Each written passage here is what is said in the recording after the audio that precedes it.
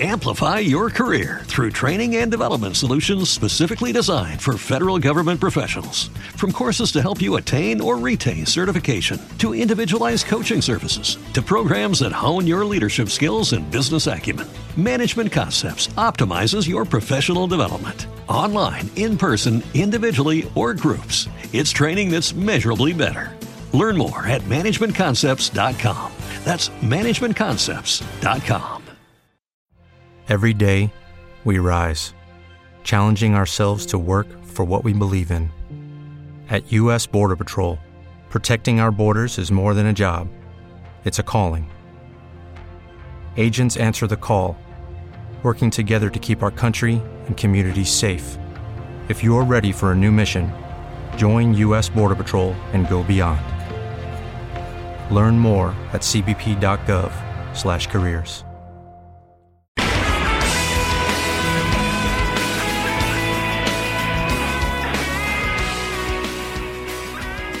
Welcome to episode 2 of the ChicagoFootball.com Bears podcast. I am Kevin Fishbane, joined today by both Hub Arkush and Arthur Arkush. Got our executive producer Dan Mott on hand and our associate producer John Sally. This is the preview Bears-Packers preview 2015 season and special Why Are NFL Coaches So Darn Paranoid episode of the show. Of course, we are sponsored by your Chicagoland and Northwest Indiana Chevy dealers.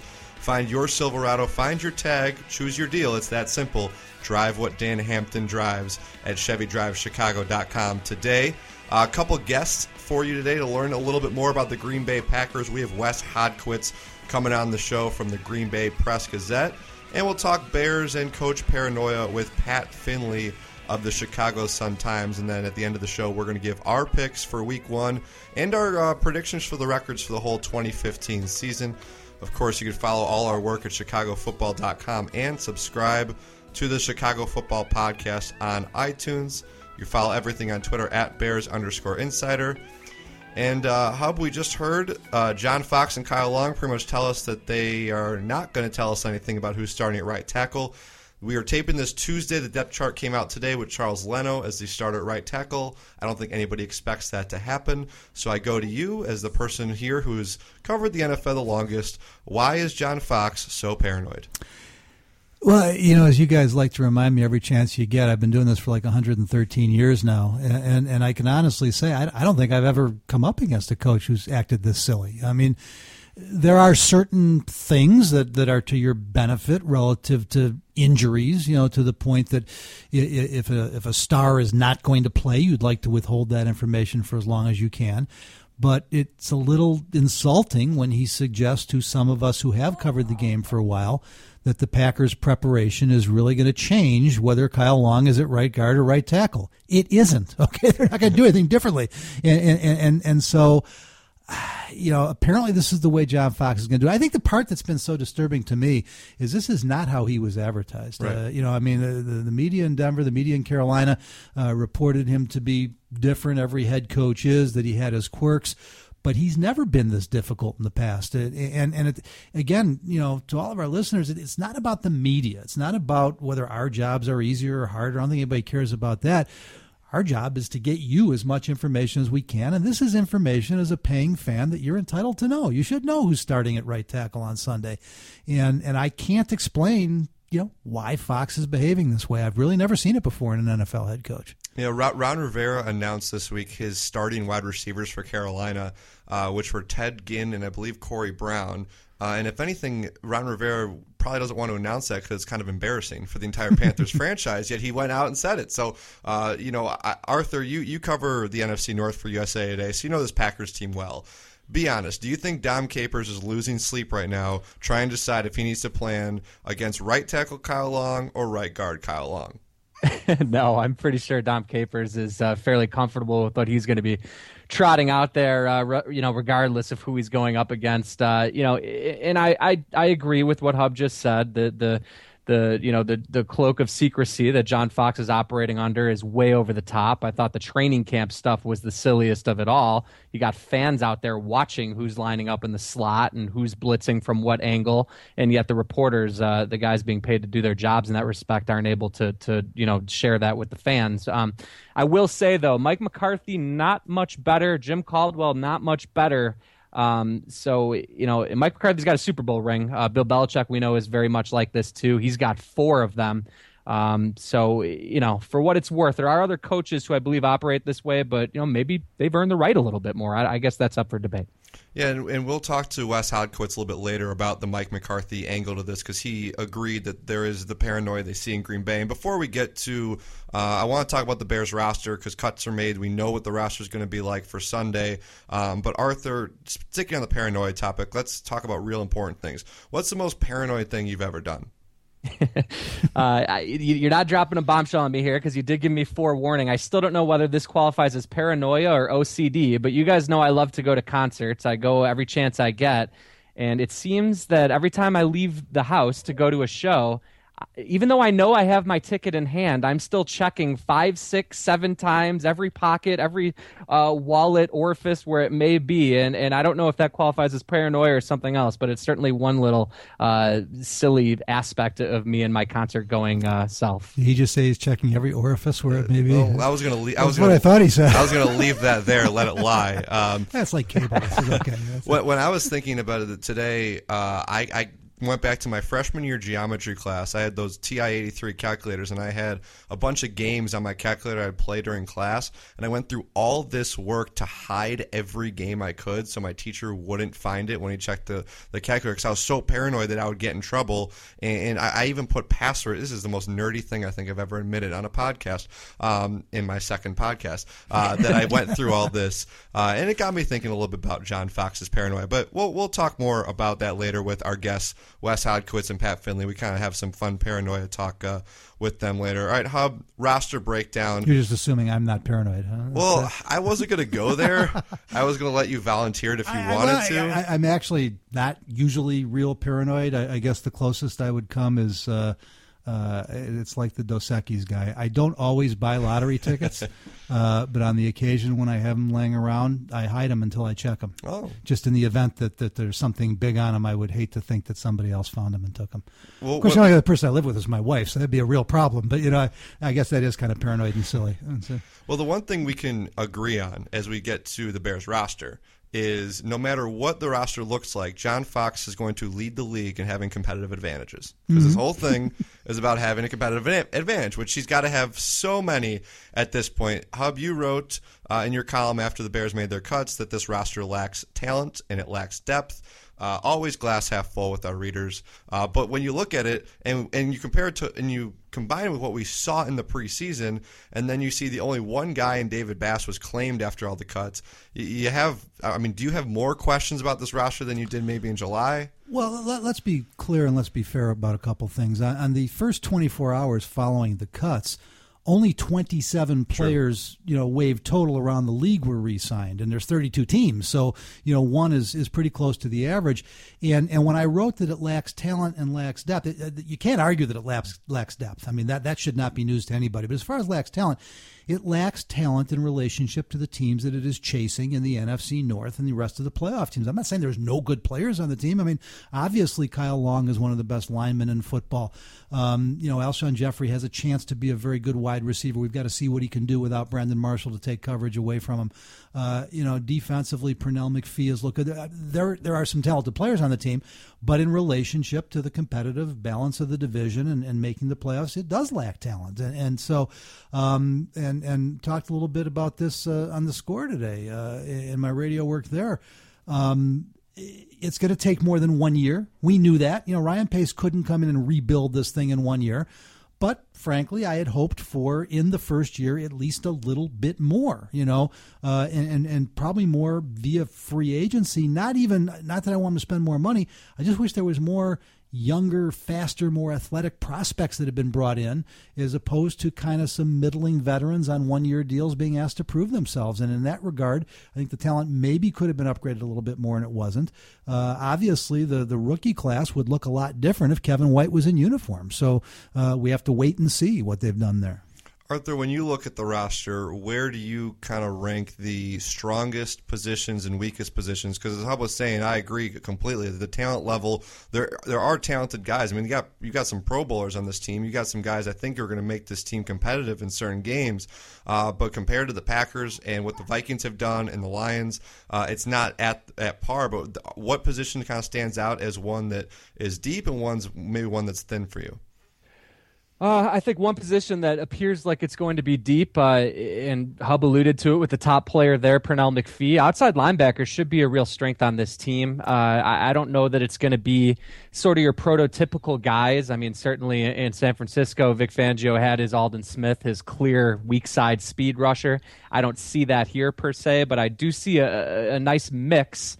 When you talk about Lamar Houston coming back from the injury, and obviously Jared Allen, who I think has impressed most people with his ability to kind of conform thus far. Obviously, they haven't played any meaningless games yet, and then Pernell McPhee, I believe, has been as good as advertised if you take away that first preseason game, which obviously doesn't mean anything anyway. So outside linebacker, I think, should be in pretty good shape. Now, I'll stay on the defense. I think a major area of concern is safety. I'm sorry, Bears fans. I know you sound like I sound like a broken record here, but it's a real concern. I mean, even if Antrel Rolle does pan out, you've still got some significant depth concerns. I'm not sure any of the three of us believe Brock Vereen is a guy who's ready to be pressed into action here. Not to speak for you guys, but Adrian Amos, a fifth rounder, we have no idea what he brings to the table yet. And then you've got Demontre Hurst, a former corner and an undrafted rookie, the interesting kid out of Arizona. So safety, it seemed like everyone just assumed that this problem was going to be fixed when Antrel Rolle arrived. And I really think we need to slow down on that because it could still turn out to be a big, big problem. I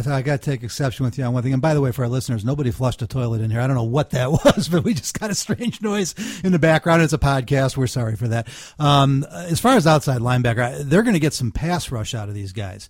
But whether anybody but Sam Acho can drop into coverage, and he's not exactly an expert at it, how any of them are going to play the run standing up, I think still remains to be seen. I feel better about it than I probably did the first day of Bourbonnais, but I think there's probably still a lot of question marks there too. And Arthur, you don't have to apologize that the safety's bad. I mean, every Bears fan. I mean, it's just like the sun rising in the east. It's just they know it. They try. We'll see. The thing about Antrel Rolle is he might not be as fast as he was, but you can have confidence that he's going to be in the right place as opposed to the guys they've had there in the past. But the one position I think is the deepest and the strongest is running back, which is good when your team is going to run the ball a lot. We liked what we saw of Jeremy Langford. They liked Jaquiz Rogers a lot. And actually, Kadeem Carey ran the ball pretty well in the preseason. He doesn't bring to special teams what Sonoris Perry did. I'm starting to wonder about, if I'm going to be really specific, offensive tackle. If with Kyle Long at right tackle, it's suddenly not that big of a concern. But when you consider Jermon Bushrod's back issues and the fact that it's a brand new position for Kyle Long, suddenly the offensive line, which before the season I thought might have been a strength, I got some question marks because your best player, you're putting him in a different position. I think he's going to be a very good right tackle this year, but that's still a lot to ask for out of a younger player who's still new to the game. And let's not underestimate, the importance of having a swing tackle, particularly in Jermon Bushrod's current state, with the health thing, with the back issues. We don't know what Charles Leno is, except for a seventh rounder of the former regime. So that's a guy who's supposed to be very versatile and very reliable. And look, he may turn out to be a good player, but I don't think anyone really wants to depend on him right now. And anyone who's watched Jermon Bushrod throughout the summer is kind of kidding themselves if they think there's not a good chance that they're going to have to at some point. Here's the kind of thing that I guess is bothering me right now. And I understand you're in a no man's land. You're rebuilding. You don't want to go out and sign a lot of veterans and stay older, get older. Jake Long has now been cleared by Dr. James Andrews, said the knees are fine. We know the Falcons and the Giants are very interested. If I'm the Bears, no, it's not the answer to the future, but you plug him in on the right side, leave Long at right guard. Now you can really develop the young running backs and the young receivers, even if it's only for a year or two. You got plenty of cap space. And these are the kind of things that they seem to date unwilling to consider. And I guess that just it bothers me a little bit because it doesn't.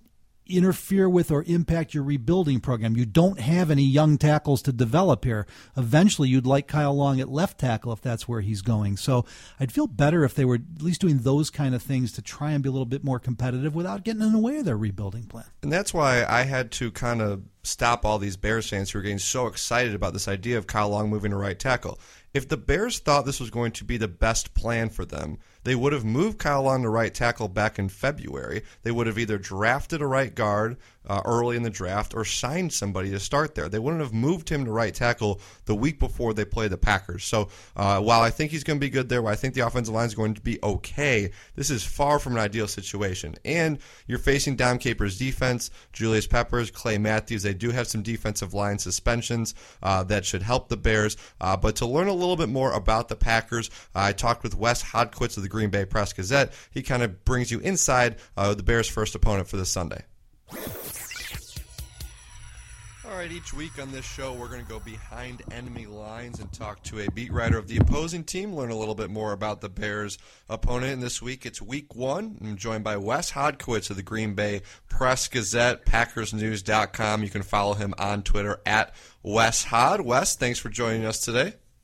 Yeah, thanks for having me, guys. I'm happy to be here. All right, so before we get to the actual game, we're going to go a little inside journalism here because I find the Packers super fascinating, just the whole idea of Green Bay and everything that goes into having a professional team there. You know, really the only place in pro sports it's like that. You cover the Packers every day for the hometown paper. What's the experience been like, again, because it's so different, so one of a kind? Yeah, and that's a big thing is I'm from Green Bay, so, the thing is this has always been my newspaper. So to have a chance to work for it now, the fans in Green Bay, I think, are one of a kind. It's not that I can really say and compare, the rest of the NFL. I'm sure there's a lot of rabid fan bases out there, but for as small as the community is, I mean, I don't know if there's any place in the country that has the immersion into it as much as the Packers do. I mean, if you live in Green Bay, your life typically revolves around this football team. So you get a small community, but yet a fan base that kind of makes it feel like a big city. And obviously people live and die with, these players. Some of the biggest hits we get on our website in a given year is the practice squad. I mean, people they want to know everything about this team. And that's probably one of the most fun things about it, that regardless if it's Aaron Rodgers or, Josh Walker, people really take it all in. Yeah, and I think our listeners were already mad at me from last week because all three of us picked the Packers to at least go to the Super Bowl, and here I am talking about how cool Green Bay is and what a cool setting it is. So if we have any listeners next week, we'll see. This is still early.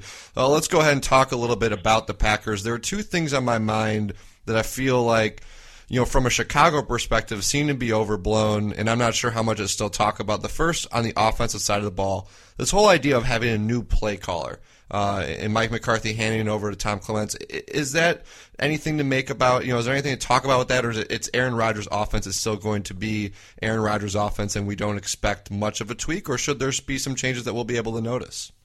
I'll say this. Outside of the first week of the preseason, it hasn't really been a big topic. Now, one of the reasons for that might be because they lost Jordy Nelson and, how important he was to this offense and the structure of it. So it's probably one of those things we're going to have to track throughout the course of the year. I mean, sure, if there's going to be some games where they go 3 and out, or, they're having a hard time converting first downs, or they can't punch it in the end zone, there's going to be all those questions that are going to get brought up. But they were brought up, too, when Mike McCarthy was handling play-calling duties. If they were bringing in a new offensive play caller, it might be a bigger story. But considering Tom Clements has been here for all 10 years that Mike McCarthy's been here, Aaron Rodgers, that was his quarterback's coach from day one, there's a lot of familiarity there. So there's probably going to be some adjustments that have to be made without having Nelson in this offense. But generally speaking, with how close all those pieces work together and all those parts work together and the autonomy that Rodgers has in this offense, I still don't expect it to be that big of a change going into this season. I just picture some Bears fans sitting there reading, they have a new play caller. This is it. This is where we're going to take advantage. But, it's, as we said, it still is Aaron Rodgers. And on the defensive side of the ball, I was going through the Packers depth chart the other day, and there was all the talk in March when they lost Tramon Williams and Devon House to free agency, and then I look at that depth chart, and if we're just ignoring the guys they drafted, they still have some pretty established players who I know consistency's been an issue, but look, Casey Hayward has had a good year. Morgan Burnett has had good games. I mean, these guys have all had highlights. What do you make of the secondary heading into this season, and where would you rank it maybe among the units on this team? Yeah, I mean, I would have to say that even though, and historically here I've thought the cornerbacks have been the strongest position on this team as far as the depth was concerned. Obviously, you have, Clay Matthews, an outside linebacker, but for a lot of years they didn't really have a really capable guy across from him. But cornerback has always been really deep, and right now Sam Shields is really the only established guy, and he'll probably be matching a lot this season, although right now he's primarily been working on the right side. Casey Hayward is going to get the first shot at Tramon Williams' open spot on the left. Micah Hyde, assuming he checks out from these neck spasms, will get the nickel spot. And then you got these three rookie cornerbacks, Demarius Randall, Quentin Rollins, and the undrafted kid from Miami, Ladarius Gunter. I think all three of them throughout the course of the season are going to be pushing for playing time, especially Randall, who I thought had a really nice preseason. Me personally, in my opinion, he's been my favorite so far just because I think what he can do on the boundary is pretty enticing. But they're going to give Hayward the first crack at this thing. He's been a fixture in the slot for the past 3 seasons. But overall, I like what the Packers have in the secondary. They're extremely young. Even with Shields being the veteran of that group, this is only, his 6th NFL season. So there's a lot of youth there, and I think that's going to be one of the things that throughout the course of the season, I expect that position to get better. And I think that's one thing, too, that Dom Capers is really banking on is being able to really keep that play level up in the secondary. Yeah, and Sunday's another chance for folks in Chicago to see HaHa Clinton Dix, who is someone, if you go back to before the 2014 draft, everyone had him going to the Bears in their mock drafts, and then, of course, he goes to the Packers, so kind of an interesting dynamic there. So now that you've explained the way the defensive backs work, what is the weakness with this Packers team? I still think it's a really general answer, but it's the defense. I mean, particularly that inside linebacker position. The Packers' starting defense did not look good in the preseason, and I think that's going to be one of the storylines this week is that with all these pieces, Clay Matthews only played in one preseason game. Mike Daniels was injured for the beginning of camp. How is this all going to fit together? Who is going to be the dime linebacker when they're in sub packages? The Packers didn't make any big moves with their inside linebackers. They just stuck with having Clay Matthews inside, Sam Barrington, who was kind of exploited a little bit against Philadelphia when Darren Sproles was matching up with him. I still look at that as a weak spot. They're going to need Jake Ryan, their 4th-round pick, to mature quickly, I think. And if they want to do everything that they plan to with being able to move Clay Matthews around, they need inside linebackers to emerge in the heart of that defense, and I think that's probably going to be the biggest question mark right now is who's going to kind of grab that brass ring, so to speak. Julius Peppers, Mike Neal, even Nick Perry, they have guys that can rush from the outside. But when they want to bring, Clay Matthews outside too, who's going to be that guy that steps up? I think that's the biggest question, and just the overall consistency of this defense. It's played really well at times, and at other times it's been, kind of been a weakness for this team the last few years. So they got to find some consistency and try to settle down. Oh, while the Packers try to answer questions of who's going to play each role, the Bears won't answer any questions about who's going to even play on offense for them. So that leads, that's going to be an interesting matchup if I knew who was out there, which brings me to my next question for you. One of the topics we've talked about on this podcast is the idea of coach paranoia. And it's become a big deal in Chicago because it's our first year with John Fox.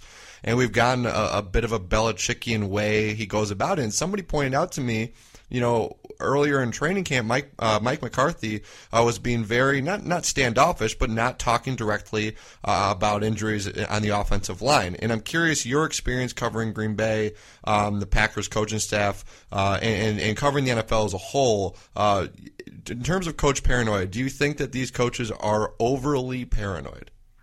I do. I think you can look at Jeff Fisher in St. Louis. I mean, holding off who their final cuts were, even though it was going to be distributed anyway to the league and in the personnel. I didn't get that. And the Packers have a very similar way of doing this, and I think it starts with their general manager, Ted Thompson.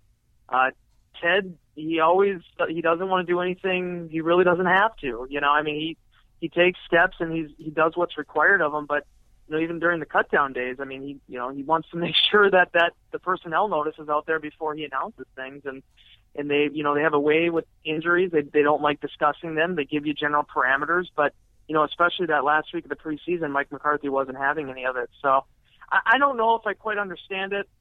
Everybody has their different policies. Me personally, I go back to Pittsburgh, where the Packers didn't want to discuss Jordy Nelson's knee injury. On the other sideline, Mike Tomlin is talking about Pouncey having ankle surgery scheduled, and he's going to be out for a while. So you can't escape the truth. So sometimes I just don't quite understand the idea of trying to take that away. Same thing that, as you said, with the Belichickian reference. I've never quite understood it because teams know what's up. You're not hiding anything from them. All these personnel departments and scouting staffs, they know all the history of all these players. So that is one thing that I've, as far as my time right now covering the NFL and in Green Bay, it's kind of been one of the more confusing aspects of it. I don't think I completely understand some of the philosophies. Well, misery loves company, Wes, so I wanted to make sure it wasn't just Chicago that is dealing with some of this stuff. I'll wrap up with this. It's a two-part question. The first part is anyone in the state of Wisconsin picking the Bears to win? And then the follow-up to that is, what is your pick for Sunday's game? I would guess if there's any Chicago transplants up here, maybe they are, but I think anybody that's probably been born here is probably sticking with the Packers in this one. I have to go with the Packers, too. Jay Cutler has to prove he can beat this team. And Dom Capers, as I mentioned, for all the issues that the defense has had at times, it has been it's never looked better than it has when it's playing Jay Cutler. It's just, there's something about the zone blitz and the 3-4. It seems to always frazzle him a little bit. Now, maybe having Fangio in Chicago helps him with that. I don't know. Obviously running a very similar scheme. So, but all things considered, I look at this Packers team, even without Jordy Nelson, and putting James Jones in his place now, I still think there's a little bit too much talent there, and I think that this will probably be a good opportunity for them to come out of the gate and get a big road win in the division. So, anything can happen again, but as far as just the history with Cutler there and the issues he's had against the Packers and with turnovers, I think this is one where, especially going off last year, that you have to think the Packers are again going to be favored in. Yeah, well, we'll be making our picks at the end of this podcast, but I imagine it will be a clean sweep for the Packers in this one. Wes Hodkiewicz of the Green Bay Press-Gazette. You could read his stuff at PackersNews.com and follow him on Twitter at Wes Hod. Wes, thanks again for joining us. Yeah, thanks, guys. Appreciate you having me. Hub, I'm starting to think we can turn this into a Packers podcast with all the love we've given Green Bay over the past 2 episodes, and now here we are talking about the Packers, and Wes, again explained that he was explaining some of the deficiencies in the defense, but doesn't envision a Bears upset. Where do you think, each week on this show we're going to preview the matchup and kind of go unit by unit. Where do you see if there's anywhere the Bears could exploit the Packers on Sunday? Well, I don't know if they can exploit the Packers so much as the Bears are kind of locked into what they're going to have to do offensively. I mean, even if the banged-up wide receivers are healthy, there's still no Kevin White. The rest of them have had no practice or preparation, and this team's going to make its living running the football. And so if they can be successful pounding them up front, I think the fact that Dayton Jones won't be there probably benefits the Bears a little bit, as LaTroy Guion as well, I guess. And the Packers are kind of like the Bears. I mean, those inside linebackers, who knows what they've got in Barrington and Palmer, I think it is. The safeties, they're pretty good. They're much better at safety than the Bears are. So I suspect it's going to be a steady diet of running the football, and Bears fans should be prepared for some 3-and-outs. But we saw it early in the preseason. The first couple games, you can get away with 3-and-outs and struggling if you can pop a 50, 60-yarder every once in a while. And I suspect they hope they'll do better than that. I, quite frankly, am a little surprised with the success that the Packers had with Clay Matthews inside. I thought they might experiment with leaving him in there for a while. They're not going to. He's back outside with Julius Peppers. That may play to the Bears' advantage. On the other side of the ball, though, defensively, Packers have been banged up on the offensive line. We expect most of those guys to be able to go. I'm not sure I can find it somewhere where I can say that the Bears can afford to try and exploit the Packers, because if they get carried away with the blitz, trying to take advantage of some of the pass protection deficiencies they've had in prior years, they're liable to get just pounded to death with Eddie Lacy, and you don't want that. So I think they're going to have to pretty much play it straight in their new 3-4 scheme and hope that they're more ready, quite frankly, than they've shown so far in the preseason. And Arthur, I was going to ask you about that Packers offense versus Bears defense, and when I was writing the matchup report, which you can read, by the way, in our game preview, which is going to be in our Chicago football insert in newspapers, Daily Herald, Northwest Herald, Chicago Sun-Times, several other papers, the end of this week. I went to Packers passing offense versus Bears passing defense and just wrote Aaron Rodgers and asked you if I could just go home after just writing that and not have to write anything else. I did put in a little more copy there, but is there anywhere you see in that matchup that the Bears could try to create some advantage?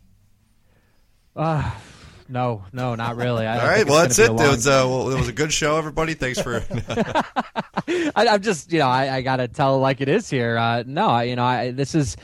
Maybe if it was later in the season. I mean, Vic Fangio's had a lot of success against Aaron Rodgers, so perhaps that can work in his favor down the road. But I just think to go into this week one with so much up in the air still, the timing is terrible. And I think kind of the same thing that Hub said about the Packers defense. I worry a lot about Shea McClellan, both his ability to get off blocks and tackle Eddie Lacy, and also his inability, ability or lack thereof to cover Lacy. I think it can be a serious issue. Hub talked about his concerns about outside linebackers having to cover anyone.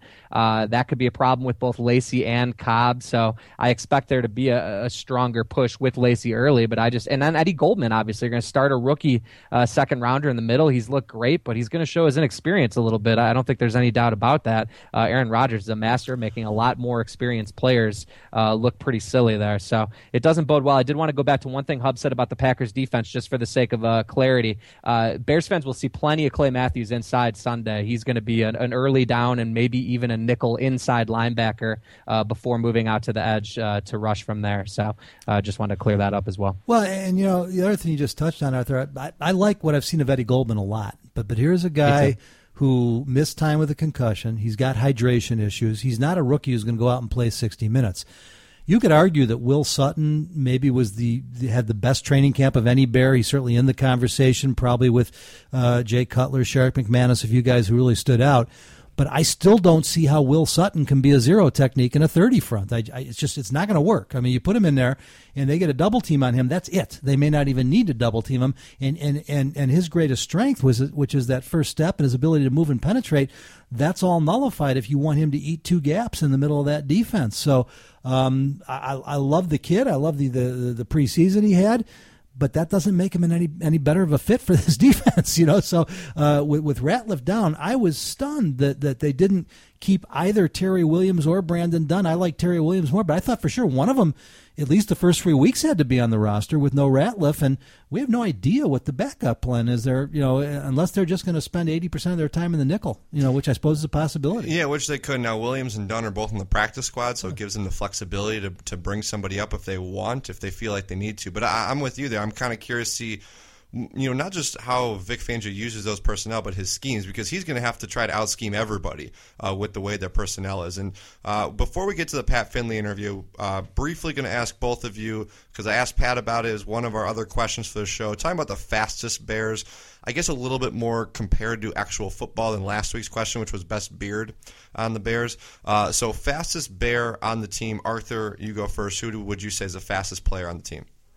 Well, I don't want to keep spreading sunshine here, but I think the two fastest Bears on the team are both injured and may not play this season. It's Sonoris Perry and Kevin White. So I'm sorry to be a downer. I would say number 3 is probably Jeremy Langford, but I'm guessing, as Hub's about to say, we haven't quite seen those wheels. He's had a chance in the open field a few times. Haven't seen him run away from people just yet. Yeah, but you're right, and particularly we both noted in that last preseason game where he sprung it and then got chased down. But I do think that as he gets more comfortable, we'll see that speed. And because we're not going to see White or Perry, and my guess is Langford would beat Perry anyway, straight up, once they were both, fully comfortable with what they're doing. That's really my concern about Adrian Amos, to be honest with you, is that he doesn't have exceptional speed even for a safety, let alone a defensive back. I'm curious what the stopwatch says about Terrence Mitchell. My guess is that he might be part of this conversation too. But probably the bigger issue, Kevin, we talked about this a couple days ago, is that this was one of the slowest teams in the NFL. That's why they were 5-11 last year. And quite frankly, they continue to be one of the slower teams in the NFL. And again, it's hard to get much better when you don't add speed. Yeah, Jeremy Langford would have been my pick, and it is cheating a little bit after seeing what he did at the 40. But I agree with you. I think Terrence Mitchell's one to watch. Amos is interesting. I want to see what he can do at game speed, because I've never been impressed necessarily, I should say yet, by Kyle Fuller's speed. We don't really know what to expect from Alan Ball. So in the secondary, somebody is going to need to fly around. That's one of the questions I asked Pat Finley. We also touch back on the paranoia topic and do some more preview of Bears-Packers. Here's our interview with Pat Finley, Bears beat writer for the Chicago Sun-Times. Joining us now on the ChicagoFootball.com Bears podcast is a good friend of the program, Patrick Finley of the Chicago Sun-Times, covers the Bears. He's also a big fan of the San Diego Padres and Missouri Tigers, in case you were curious. Patrick, hello. Thank you for being on the podcast. And where do the Padres rank among your biggest disappointments of the year? They're the greatest source of stress in my life, period, every year, which is probably a good thing and a horrible thing about me. Well, maybe it's good that you just cover the Bears instead of being a Bears fan, because in terms of stress level. But I'm thinking about stress and John Fox. He does not seem like a very stressful guy to me. Would you say that's fair? I would say that's fair. I would say that that's probably also a byproduct of having a fairly life-altering surgery a couple of years ago. Yeah, he's been here before. He's done this before. And, the Bears have never had somebody in that situation as a head coach. I don't think John seems panicked. I don't think John seems particularly concerned, even though you have to think that behind the scenes this injury stuff really has to keep him up late at night. People ask me about what's different with John Fox. There is this sense of calm. There is this sense with Fox and Vic Fangio of Adam Gase. They probably know that the personnel is lacking, but they know what they're doing. They've been here before. So that's why I get the sense of calm, which then brings me to your first real question, I guess, to ask you is, why is he so paranoid? That's a wonderful question. You ask him and he tells you that it's the way he's always done it. He told us a story at the beginning of training camp that every time he goes to a new city, he likes to watch the NFL coaches show there, because maybe there will be somebody running a corner route in the background of an interview and he can spot that and add that to his list of things he knows about that team. Just because he admits that it's crazy doesn't mean that it's okay. But it's a start. And I think that John treats this as something that has helped him be successful his whole career, and there's certainly no reason for him to stop now.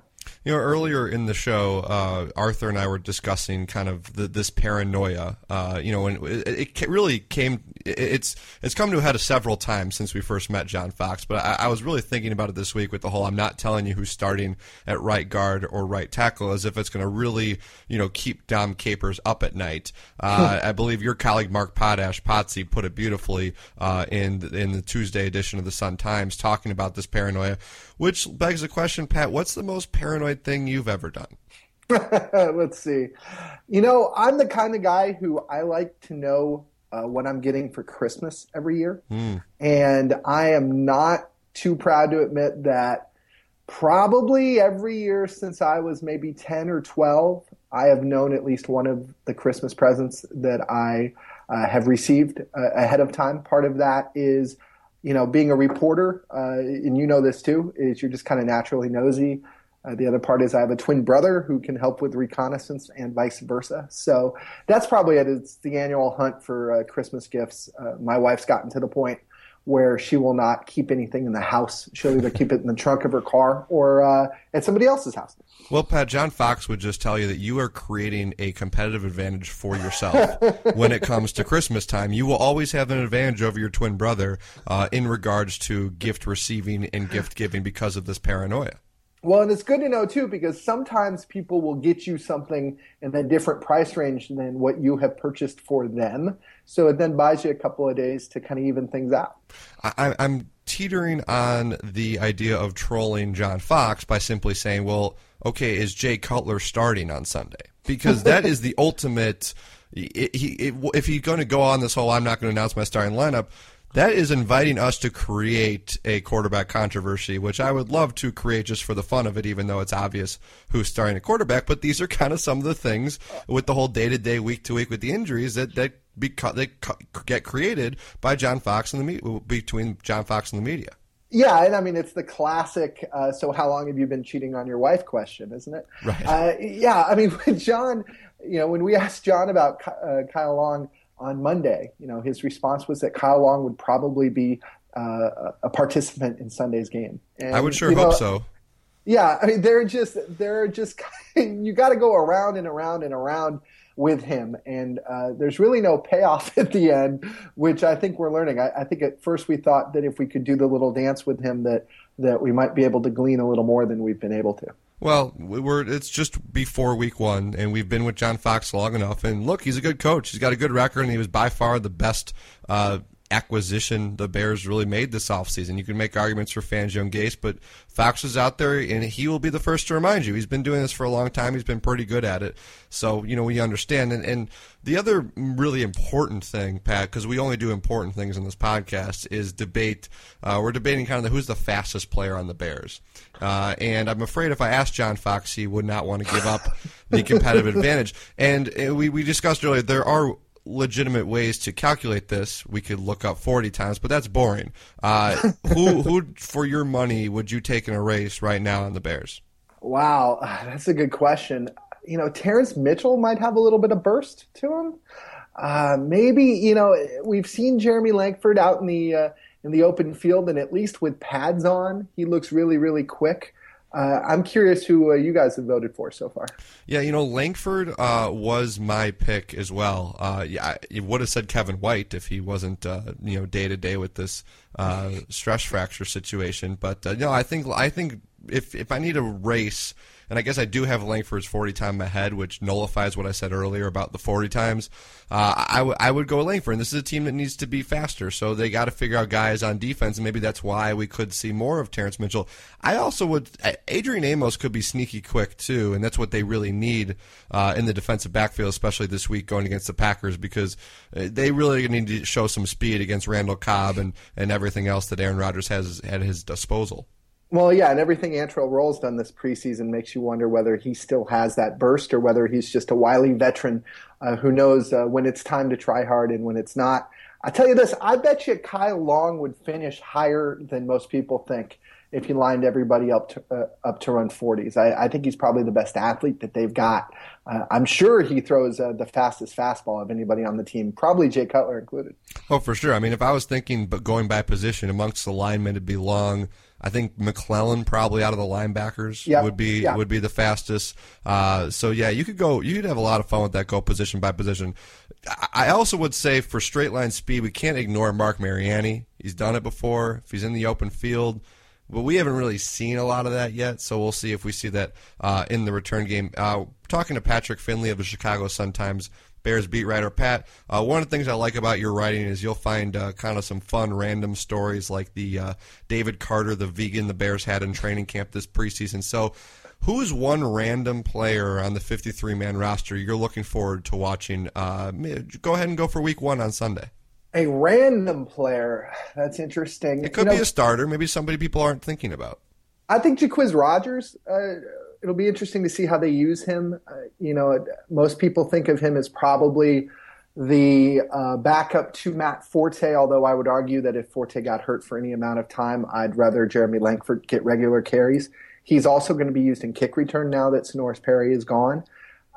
They really like him. I think they like him a lot more than they thought they would. I think most people looked around and saw him as special teams fodder, who was going to be hard pressed to maybe even make the team, given that he's a veteran and making a little more money. I thought he had a fantastic camp, and there is nothing in the world wrong with a 5'5", 5'6" guy running the football down the field. I think that if you want fun randomness, and Quiz might be your guy. The other thing is, I go back, I watched him at a previous job in college, and he was just a little Mack truck. I mean, he would just plow through people. He's not a dancer. He's somebody who puts his head down and just goes.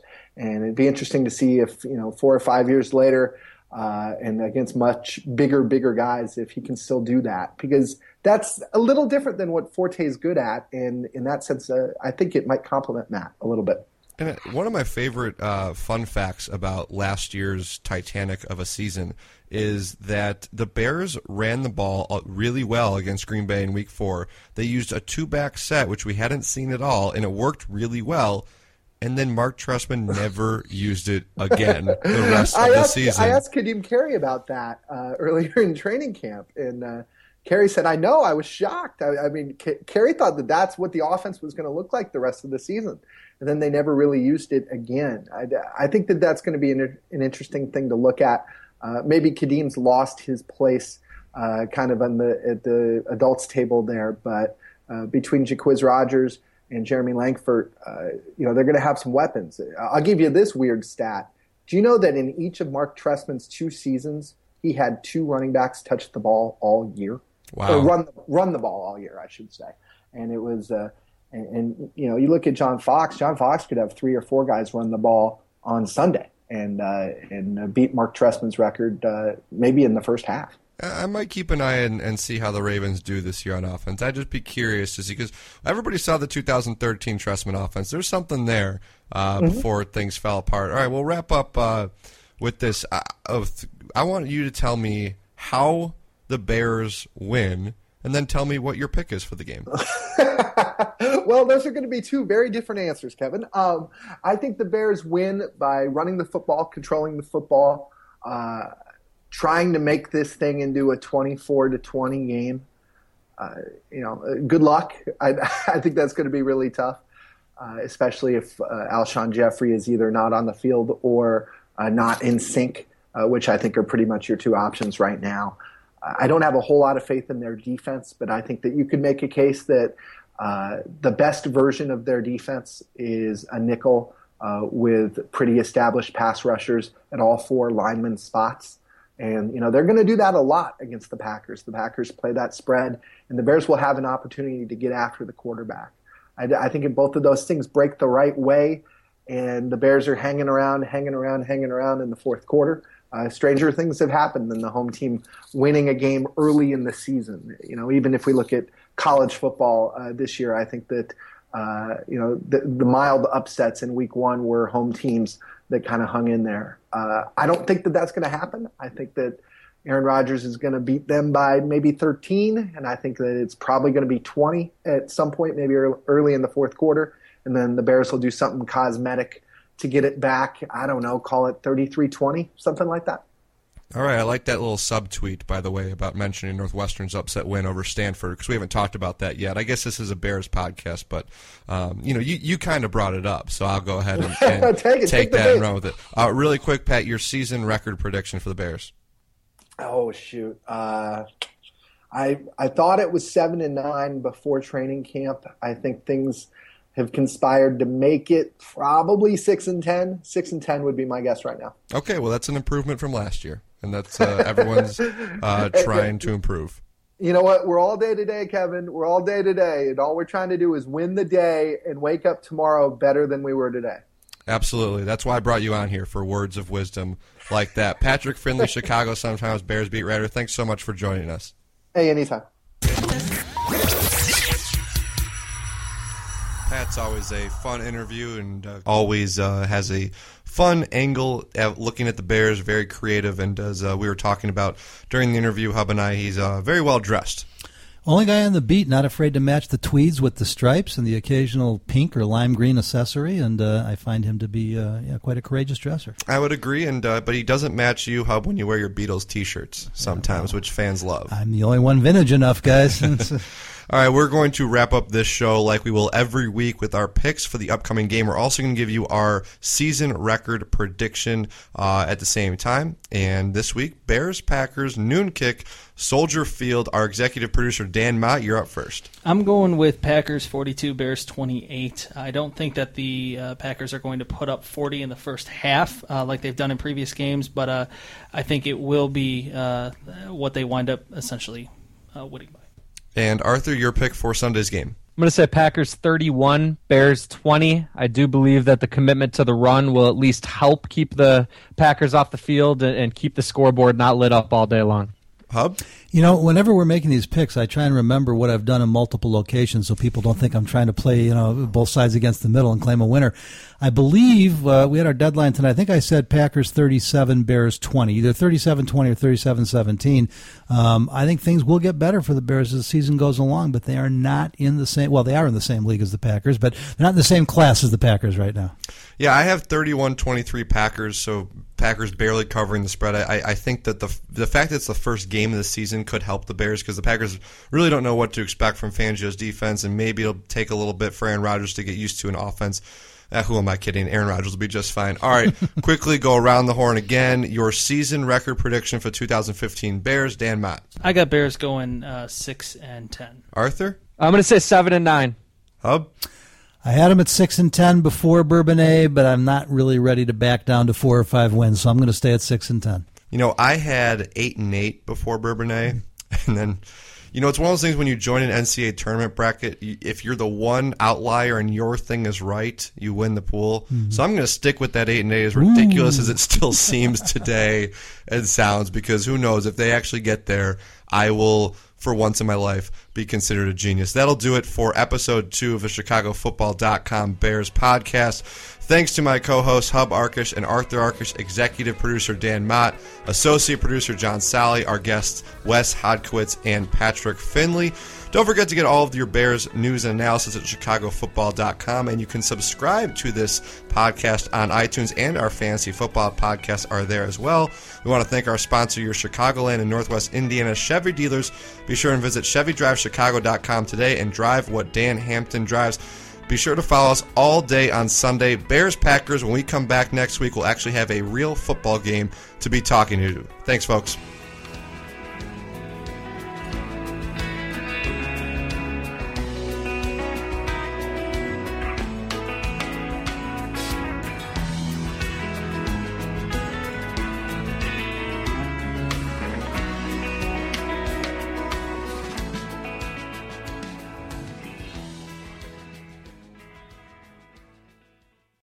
Amplify your career through training and development solutions specifically designed for federal government professionals. From courses to help you attain or retain certification, to individualized coaching services, to programs that hone your leadership skills and business acumen, Management Concepts optimizes your professional development. Online, in person, individually, or groups, it's training that's measurably better. Learn more at managementconcepts.com. That's managementconcepts.com.